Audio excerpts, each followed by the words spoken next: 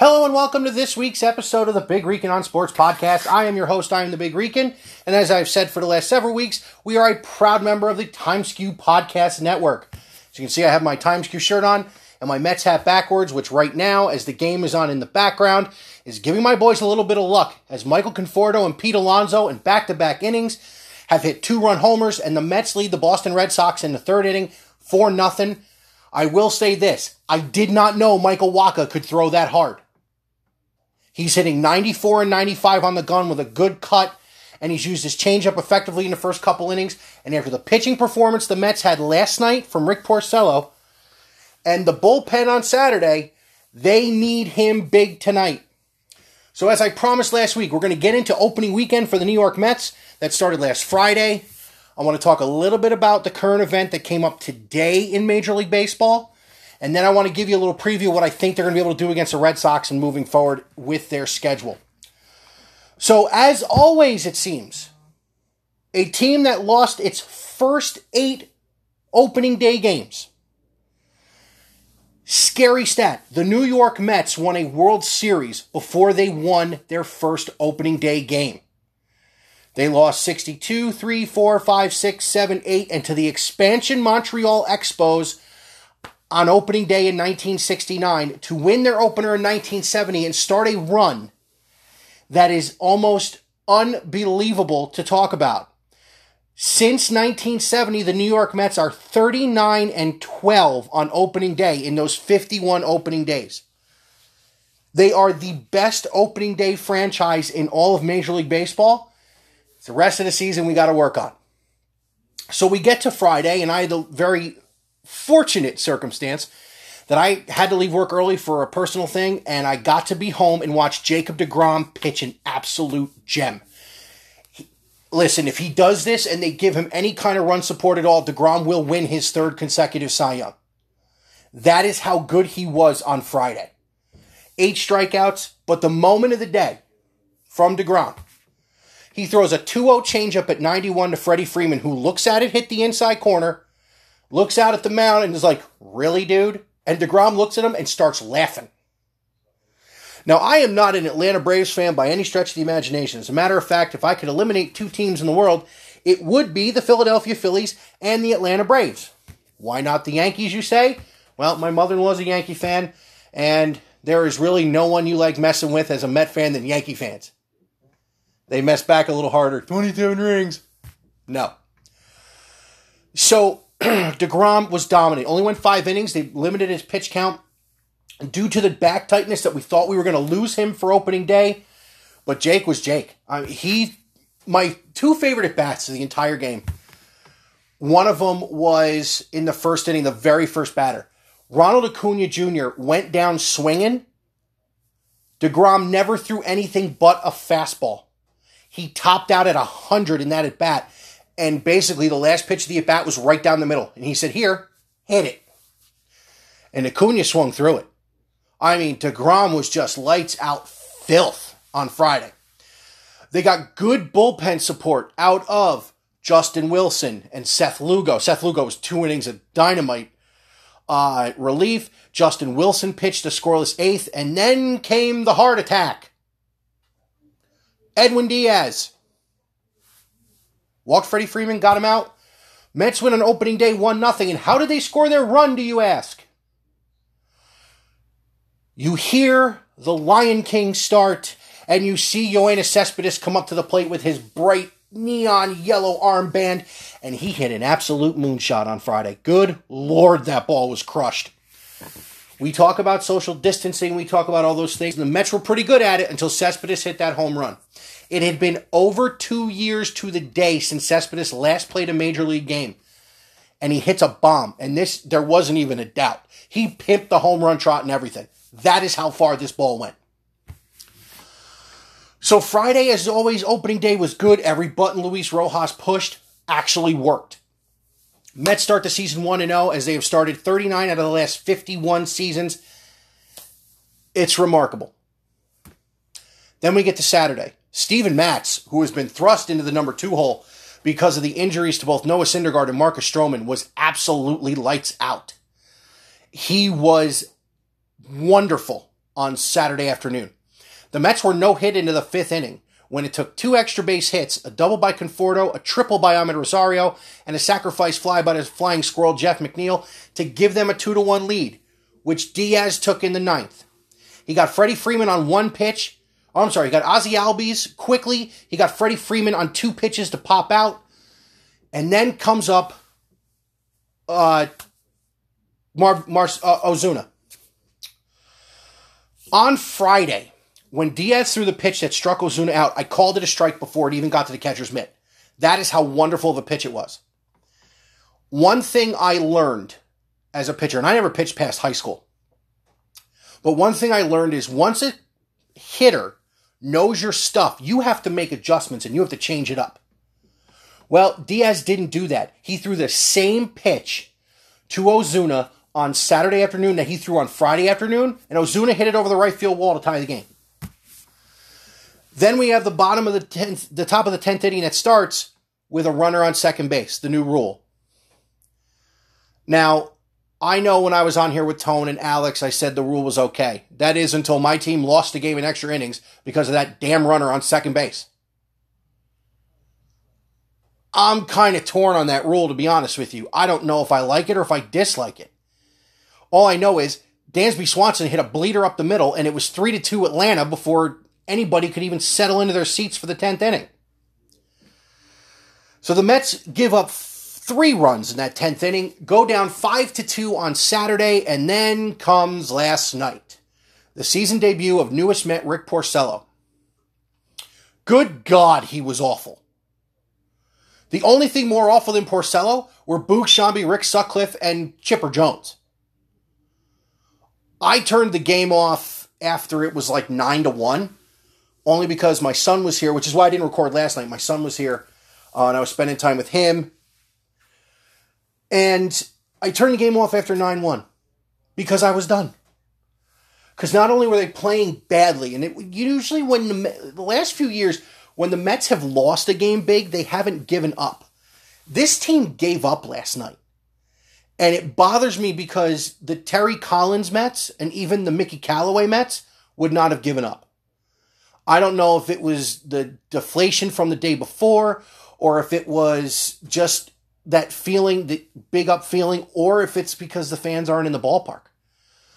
If you see me looking up every now and again, I have the ball game on right now. Conforto is up and just took a called strike 3 on the outside corner. So going to the bottom of the third, the Mets lead 4-0. Again, 2 2-run homers, Conforto and Alonso.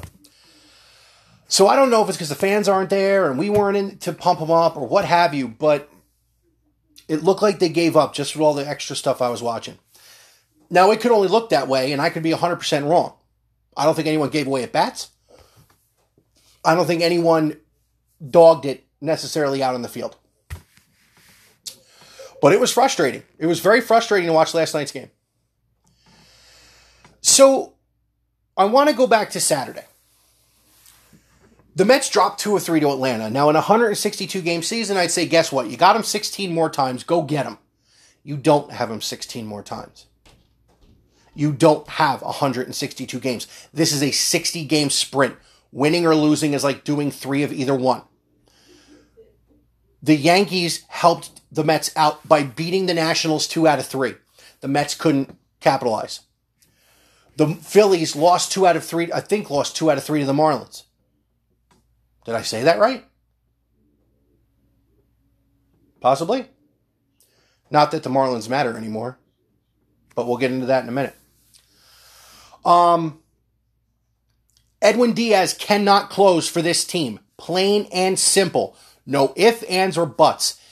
All of last year, Diaz did not save a game on consecutive calendar days. His ERA on the second day was over 13. It's not acceptable right now.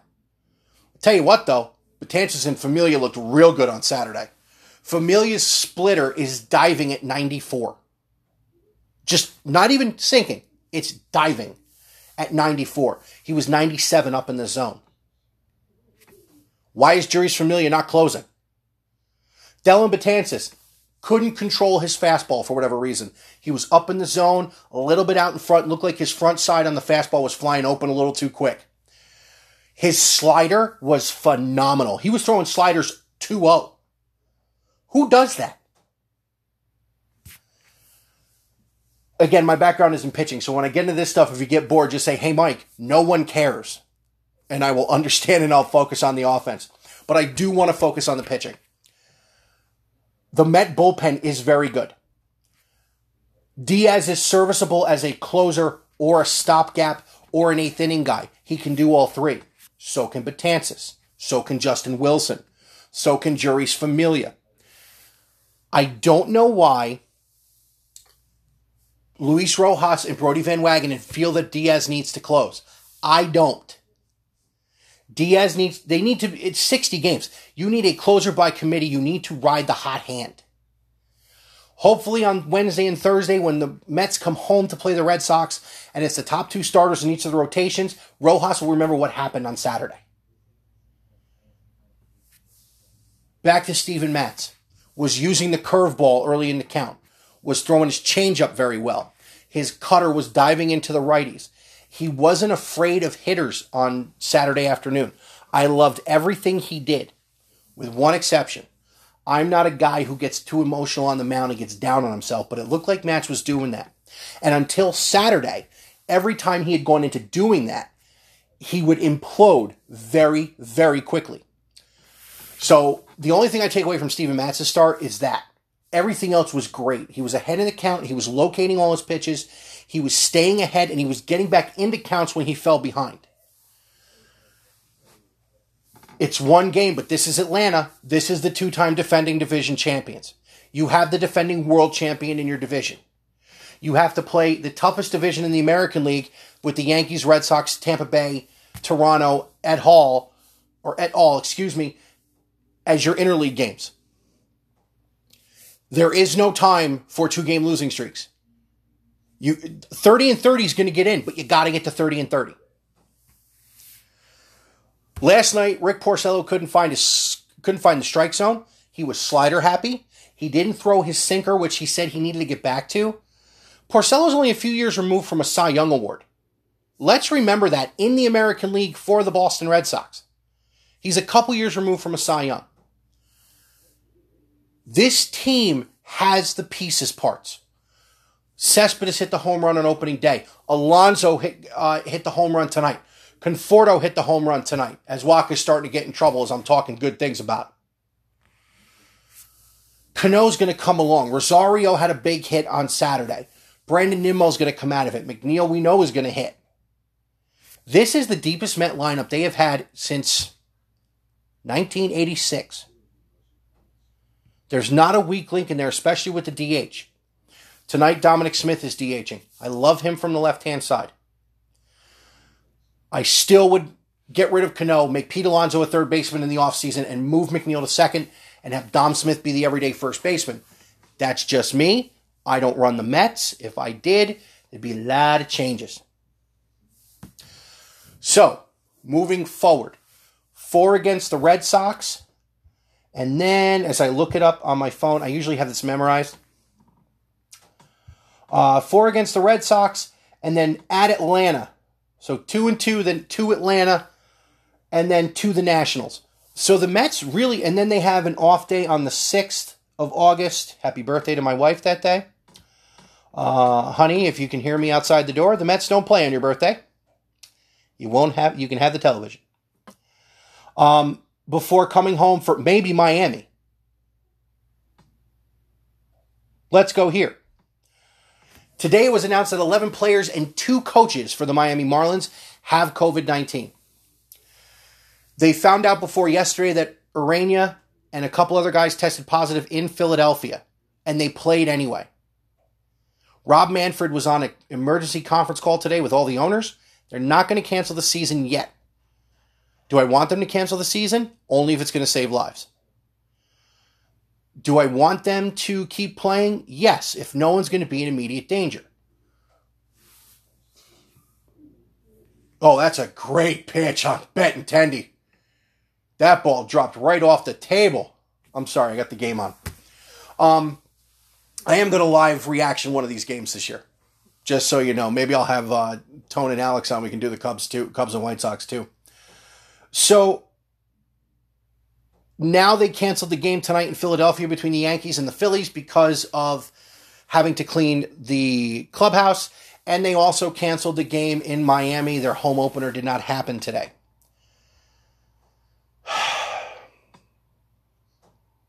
You know, I think we were so happy to get the game back that we didn't really think about what the repercussions could be.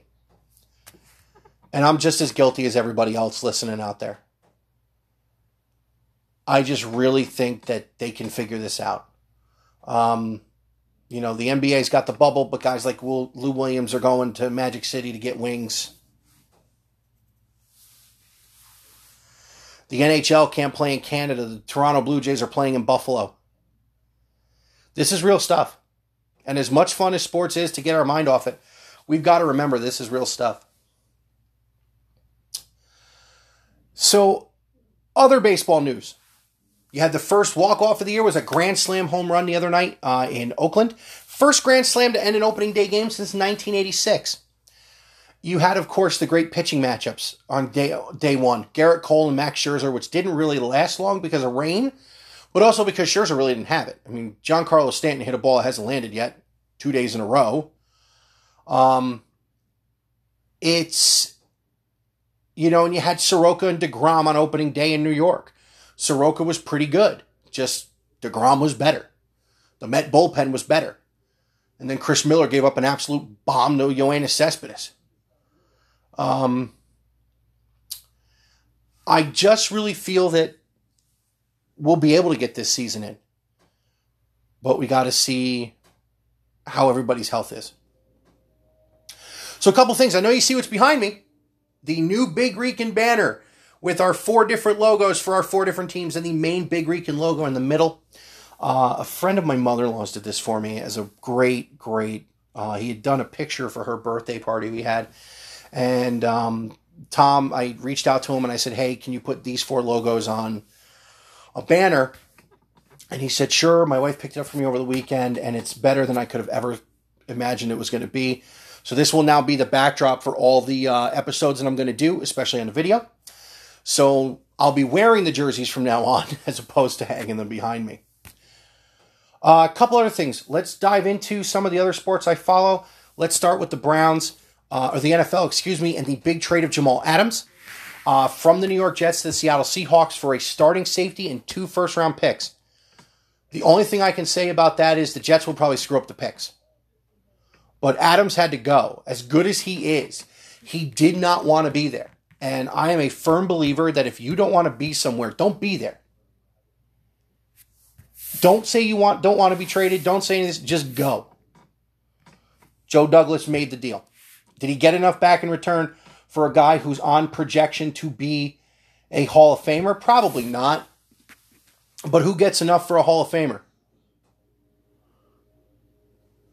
And Cano just turned a 4-4-3 double play to end the inning. Mets still lead 4-0 at the end of 3. Michael Wacha is dealing. Red Sox have committed 2 errors, but they've only gotten 2 hits. So, there's Jamal Adams for you.